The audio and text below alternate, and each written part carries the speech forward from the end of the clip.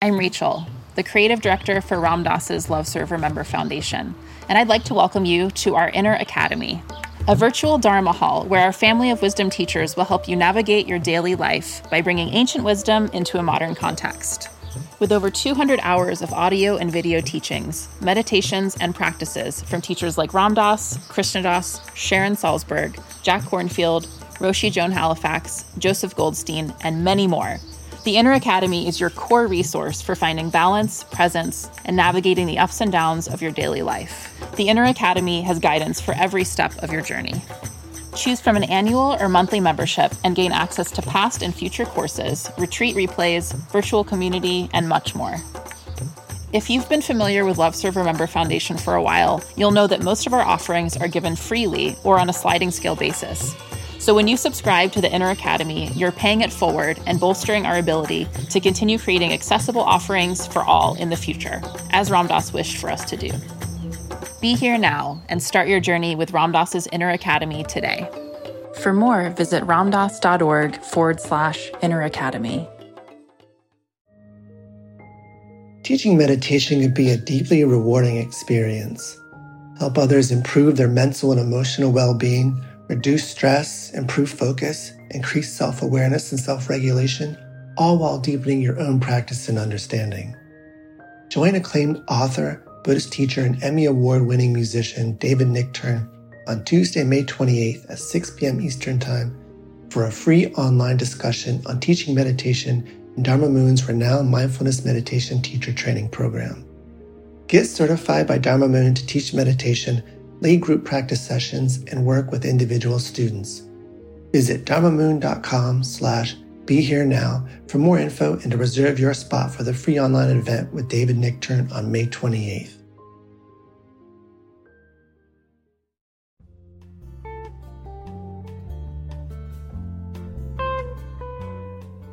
Welcome to Dale Borglum's Healing at the Edge. We are very happy to share with you Dale's profound insight and open heart.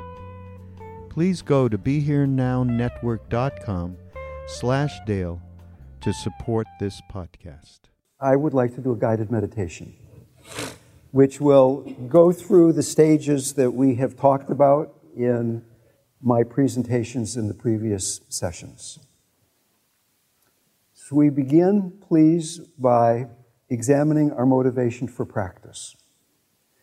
And let the four mind-turning truths begin to be contemplated. The first of them, you will die, but you don't know when. Death is certain, the hour of death is uncertain.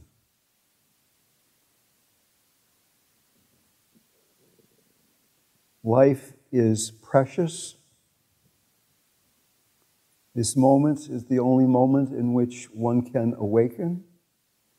This human birth, a human birth in which we have the blessing to pursue and understand the Dharma, is a great blessing, a rare blessing. There is karma. What we do, think, or say has an effect. And when we act, think, or speak with aversion or grasping, there is suffering. If we gather these four mind-turning truths together, can that then be the motivation that during these next few minutes of practice, we examine with great clarity and courage our experience? Beginning then by invoking from the depth of your heart that which you trust. The Buddha, the Dharma, the Sangha, the Triple Gem, the Spirit of Truth, the Spirit of Love, the Christ, the Great Mother, Shiva. Whatever name or nameless quality you ascribe to that which you most deeply trust, invoke that then from the depth of your heart, so that the mind can begin to relax its grasping letting thoughts, sensations arise as they will, without the need to squeeze understanding or meaning out of what is happening.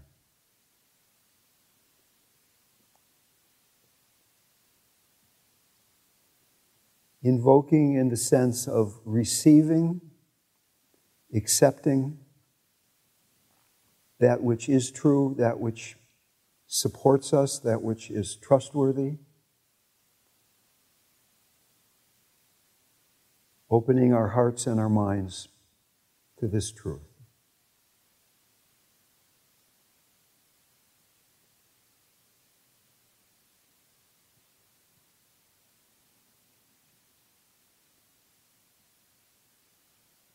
And as a way then of bringing this trust also into our physical bodies, firstly taking a few grounding breaths, breathing in through the base of your torso into the earth, she who supports, the earth of nourishment and grounding and support, the Great Mother, the infinite grounding energy that allows us to work directly with any fear that may arise. Trusting that in this moment we are supported and what is arising is the perfect expression of this moment, the only possible expression, grounded in that truth. Letting the lower part of your body, your pelvis, your legs, and your feet become filled with a sense of groundedness, strength, mountain-like stability.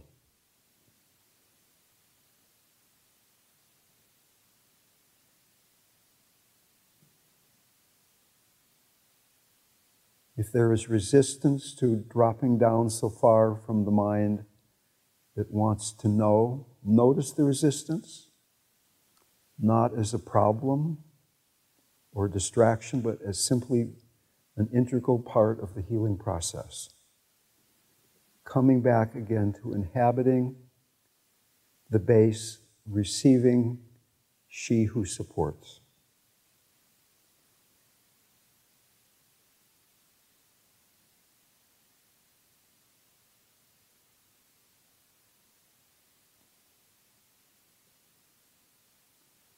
And then with this very brief introduction, moving on to centering the belly center behind the navel.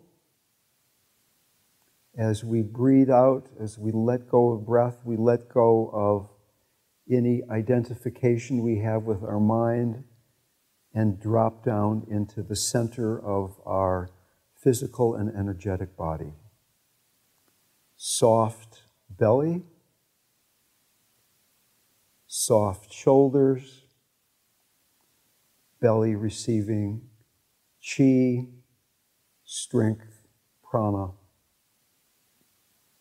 in infinite supply. Being centered implies that there is a stillness around which all activity occurs. In fact, your very sense of self dropping down into your belly so that instead of paying attention to your belly, you're paying attention from your center. Hearing the sound of my voice from an energetic stance of being centered.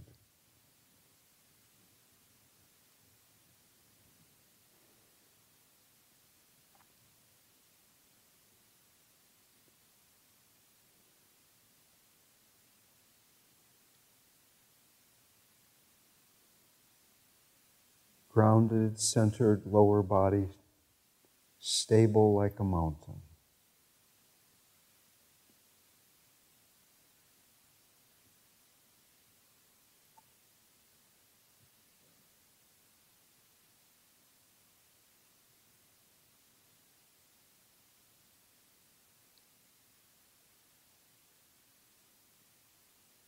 Letting this then be a very brief foundation for inhabiting the heart of compassion, the heart that always shines even though at times it is seemingly obscured, meeting each experience with mercy, no matter the content. As soon as you notice that you have been caught in the mind, in identification with experience, with content, come back to being awake and present with mercy. Compassion being born in this very simple moment in which you notice that you have been lost.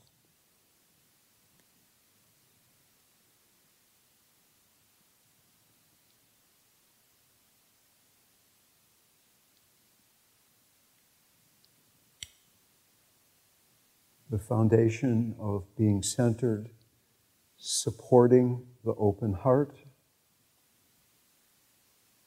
the heart of compassion making bearable, workable, whatever may arise, no matter what the content.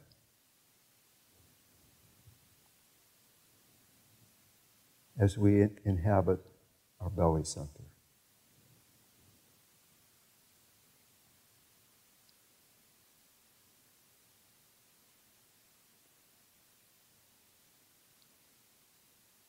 And as the heart becomes more and more sky-like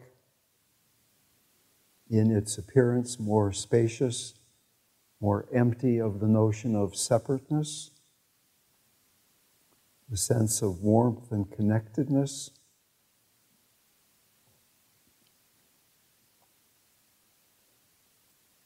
the true nature of the sky-like heart reveals that that which we invoked is actually not something that in any way we are separate from.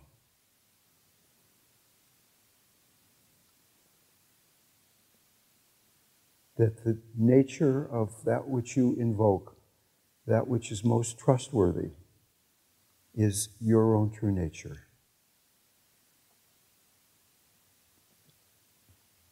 And as we rest in this wisdom, the content of experience becomes much less a focus than our relationship with the quality of experience. The blissful, radiant nature arising in each moment regardless of the content of experience.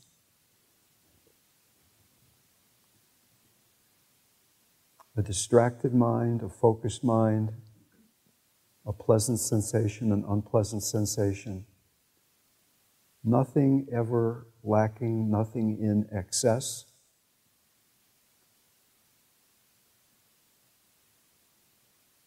Vast, boundless heart.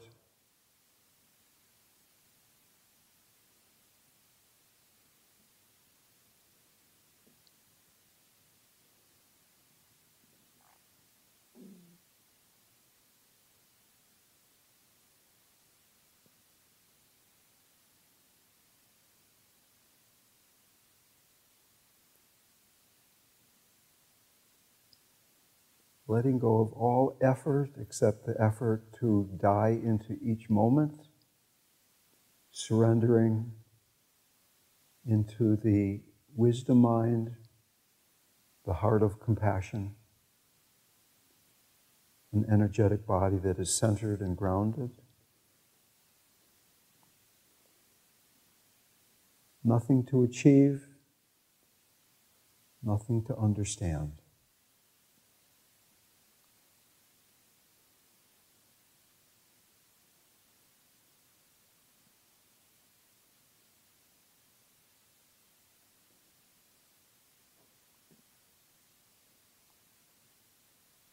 If you were to take your last breath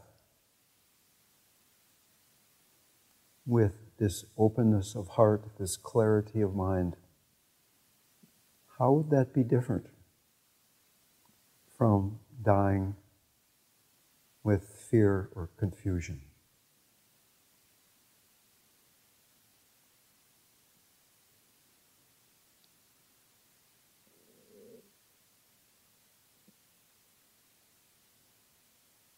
consciousness, pure awareness, meeting each experience.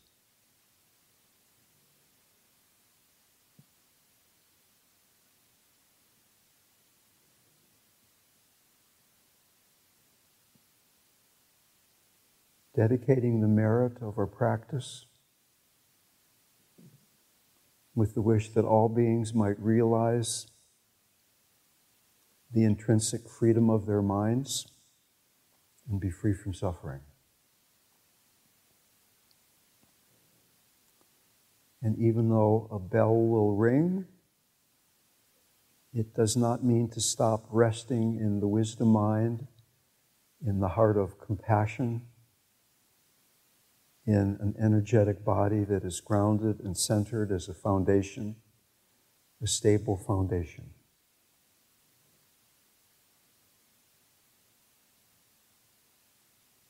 Going back to our motivation, what is the most important thing? My first meditation teacher, Suzuki Roshi, said, the most important thing is finding the most important thing. What is the most important thing for you?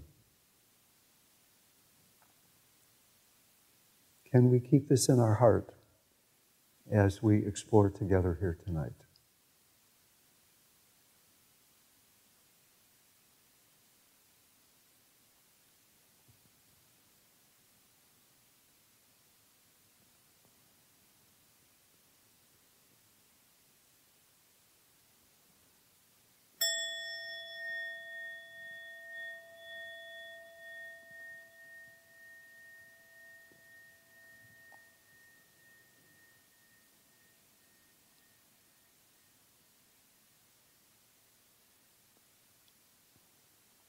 It is often said that the post-meditation period is equally, if not more important than the meditation period itself.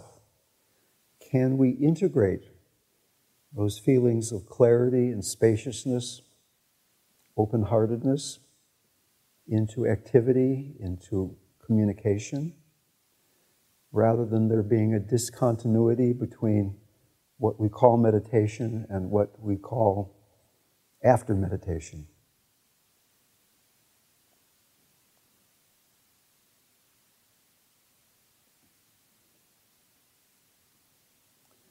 Several of the questions that I was asked had to do with what kind of support to give to people who are dying.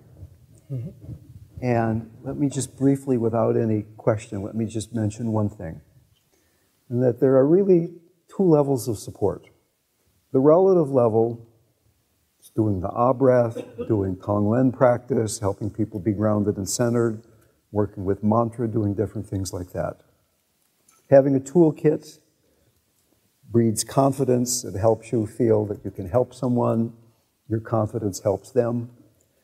But the greatest gift you can bring to the bedside of someone who is dying or to someone who is living is resting in open mind, wisdom mind, nature of mind. So then it doesn't really matter too much what you do or say. It will come out of a place of great wisdom. Whereas if we're there trying to do the right thing, from a dualistic place, what message is that bringing to the person who's dying? They are inexorably being drawn into a place beyond duality. And you are there trying to help them from a place of duality. So it can be useful. Certainly it's better than being surrounded by people who are busy saying, oh, you're going to be okay, nothing to worry about, or other people who are tearing their hair out because they're so emotionally enmeshed. But the greatest gift you can bring is to be resting in that spaciousness that I hope most of us were able to just briefly rest in during that practice we were doing a few minutes ago. And then the person who is dying, who is often very psychic, is often very sensitive to pick up what is going on in the room, will realize here is somebody who's open, that they are feeling that this moment of my dying is a workable moment. Maybe it's workable for me too. Maybe I don't have to worry about what's going to happen next. Maybe I can open into this with confidence, because this person seems to be able to do that.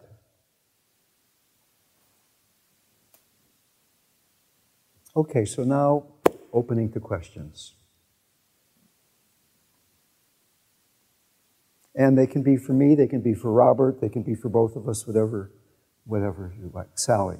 So what is the question? Well, at the time, I didn't know that there was a term called terminal sedation, which I learned 5 years later in a bioethics seminar that I was in. Mm-hmm. And they were discussing euthanasia, and I started crying. And the professor asked me during the break, you're crying, what is this about? And I said, I killed my mother. It was just kind of a gut feeling I had when we were discussing this, that perhaps I ought not to have agreed with the doctor, but I had no idea what I had done necessarily. I didn't know the phrase terminal sedation or how common this was, or if it was common at all. And was concerned when I heard she'd go on like this for several weeks and starve to death. I just didn't know what to do. So I spoke with the professor, who's a bioethicist, and she asked permission to raise it in the class, and she raised it in the class, which was primarily Catholic students, doctoral students. And one of them said, this is called terminal sedation. It's actually not called euthanasia. And I have had concerns. That was like 5 years ago. She died 10 years ago. And when Bob was talking about karma, I've had some really serious questions about how my participation in this may have generated karma, and that maybe I should not have. I can't undo it. It was done. Part of it. Okay, can you maybe both speak to that? You don't have the karma of killing your mother. Absolutely not. Karma depends on motivation. Right. And also there are 4 things it depends on. And one of them also is identification of the target of the act. And you did not intend to kill your mother. The guy said sedation and out of pain. That's what you thought it was. You only heard the other thing 5 years later. So you had no intention to do in your mother. You knew she was going, and you thought it was he was doing it to make her more comfortable. So A, you didn't identify someone as that person, I'm going to kill that person. So therefore, and then 2, your motivation was for your mother's comfort. So 3, you had nothing to do with killing her. So you can be cool, relax. Smile. Right, that's what I was going to say too. I gave the example a couple days ago that there's a mugger who puts a knife in your stomach and you die, and a surgeon puts a scalpel in your stomach and you die. They have 2 very different motivations, 2 very different karmas. They both did the same thing. Although Bob today was really, You're talking about Yeshi Dandan today. Someone a lot, Well, that's just the baseline. But you are not being told that, we might as well, your mother might live a month, she might live a week, she might live a day. So we're going to do her in quick. Oh, great. Let's do that. No, you didn't. That wasn't the conversation. Morphine means sedation, means painlessness, means getting stoned without anesthesia, it means. So that's what you thought you were agreeing to. So just forget about it. The motivation for your action was altruistic. Yeah.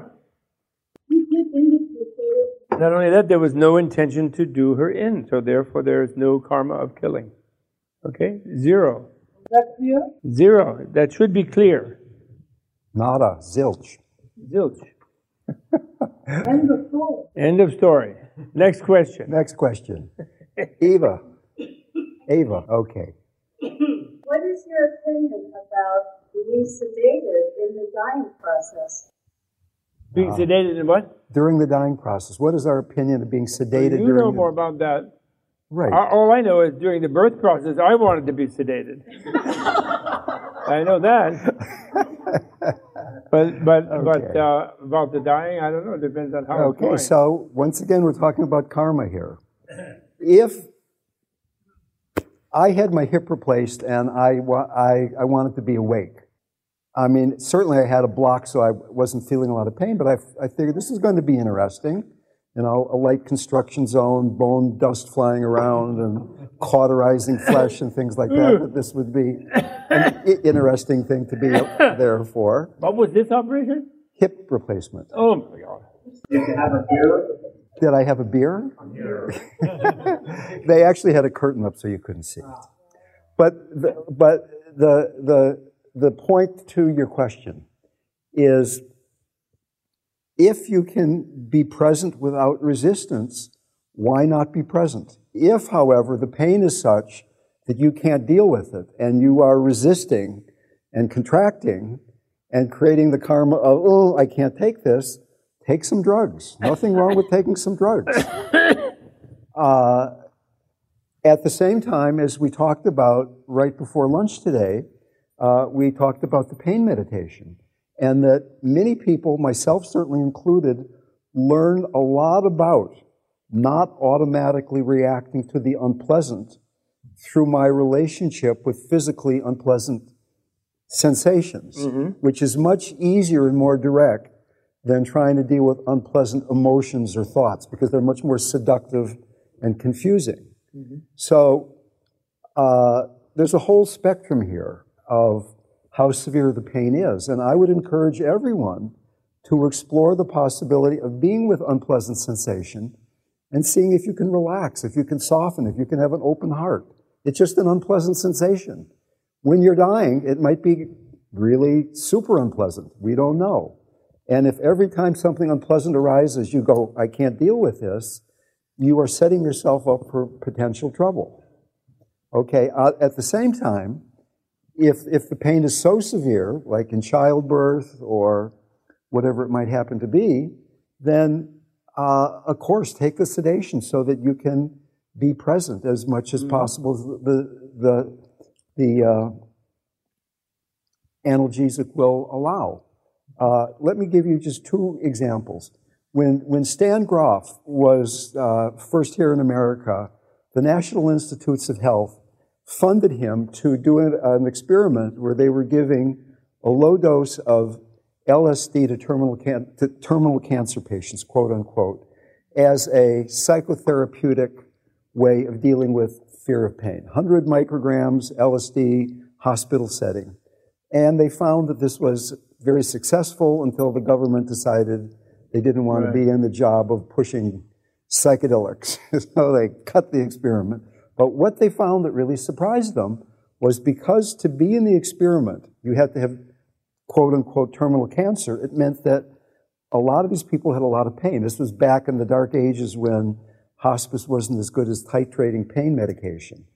And what they found that surprised them was that many of these people, after their psychedelic sessions, experienced a significant reduction in the need for pain medication, yet LSD has absolutely no pain-relieving properties.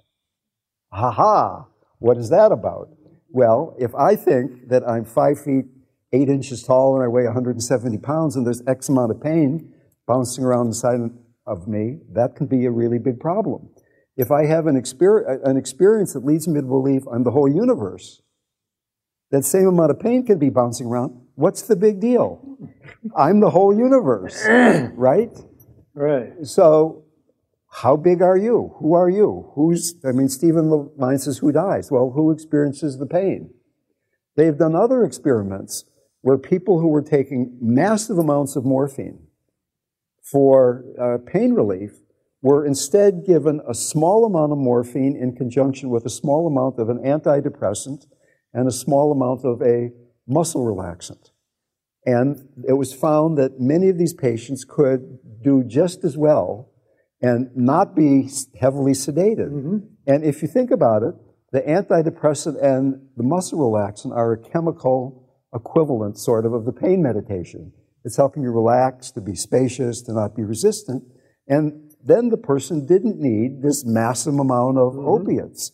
They just needed a little bit. One final story. Added a little acid on top of that, and they probably would have been recovered. I'm sorry, what? A little acid on top of it, they would have levitated.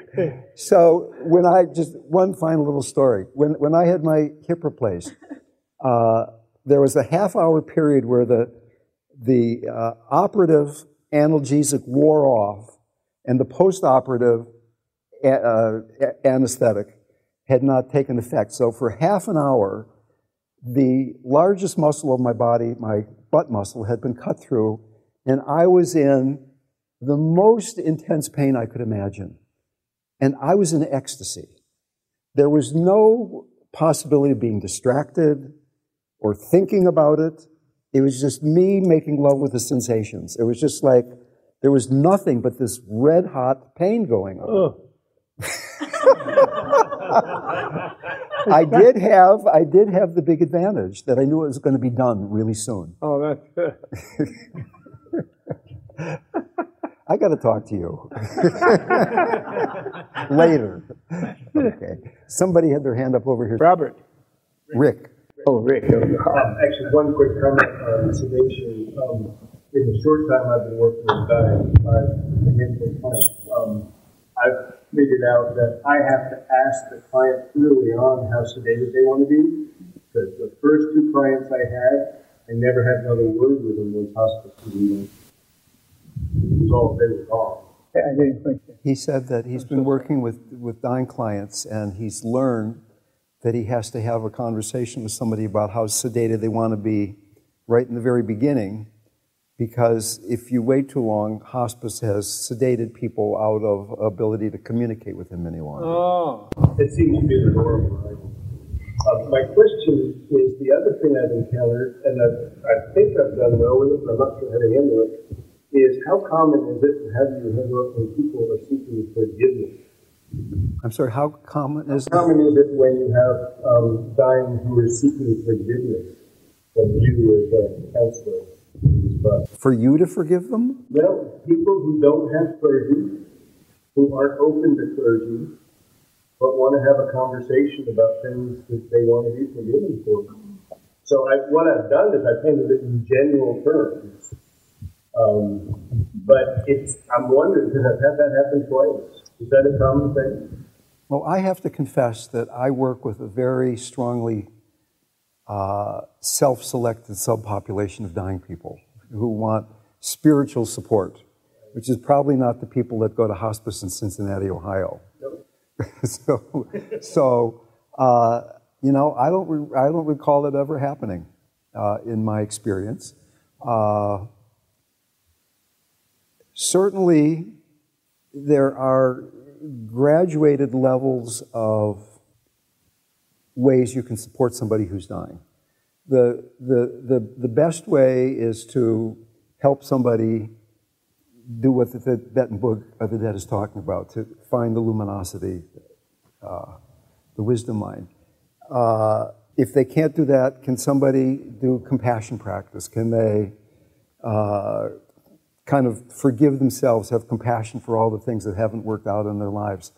If they can't do that, can you have somebody just remember the good things they've done in life? Everybody's done something good. Hitler did something good. He loved his mommy or who knows what. So that you're dying at least with a positive thought in your mind. And there's even another one there maybe where you have somebody dedicate their suffering so that other people may be free of suffering. So that even though they're dying and they're still suffering, instead of saying, oh, this is terrible, I'm suffering, I'm offering the suffering so that other people don't suffer so much. And that can really comfort someone's heart. I think so. I think that people need to do what they want. If they're looking for forgiveness, then you just become the counselor, become the priest, whatever, and help them with it. You know, do the practicing. They're doing what they want. Give them peace. Because fundamentally, everybody is forgiven. In one case, that's where I spoke about my feelings about forgiveness. Yeah. Which felt appropriate, and then I second-guessed myself and wondered if it was not appropriate. That's why I'm asking. There is a very direct forgiveness meditation, where supposing your patient's name is Joe, and you just get Joe to start saying, Joe, I forgive you. Joe, I forgive you. And in the beginning, he concentrates on the words, and then you encourage him to imagine what that would feel like if he actually experience that and to really go into the feeling of what it would be like to be forgiven. And for many people, it takes many months to go through this, but if somebody's looking at death around the immediate corner, they can do these practices much more directly and quickly than somebody who thinks they've got tomorrow and the next day and the next day to do these things. So there's three kinds of forgiveness. There's forgiving yourself, there's asking forgiveness, and there's offering forgiveness to people that you feel that you may have harmed. And they're very traditional. I think Sharon Salzberg has a book of loving kindness and forgiveness meditations that are very, very useful. I think one big thing to ask someone who's like that is to ask them about if there's anybody that they themselves do not forgive, who they feel have harmed or betrayed or harmed them, and get them to work on that. Because it's very bad for them to die with a grudge. That's really a bad thing. So the idea of like, if they give up their grudge, then anybody who might have a grudge against them will be more inclined, I mean, on some sort of, psychic level to forgive them, and they're more likely to feel they deserve forgiveness because they forgave somebody, and they'll feel more comfortable, I think. Because often if someone's really concerned about forgiveness, they might have been having a long and bitter fight with a family member or a sibling or a partner or an ex-partner or something. And that's intense. I love that in connection with the future life thing with people, especially in America, about how people shouldn't drive too hard a bargain with their exes because they're going to fall in love with them next life, and then the shoe might be on the other foot. That always gives people are like, oh. There's also a thing in Mill Valley, there's a forgiveness society, and they give forgiveness awards every year. And then they wanted to give me one. They gave Marianne Williamson one, other people, and then I couldn't go there. First I said, well, that would be very nice, I'd like to have that. And then I'll try, I like Mill Valley, and I'd like to go. And then only, unfortunately, too soon near the event, around 6 weeks before, I realized I couldn't really go. So I said, I'm sorry, I can't come. And they Please didn't forgive forgive me. you. And they didn't forgive me. Yes, Sarit. Assuming that one were to let somebody go in that condition and so forth, would it not be also to follow up by doing a co-op practice for them? Sure. Absolutely. Assuage whatever upset or anxiety perhaps, or any unfinished business that they might have left. Definitely. Between you. Yeah. To actually either, would you consider reading the Book of the Dead or meditating? Certainly.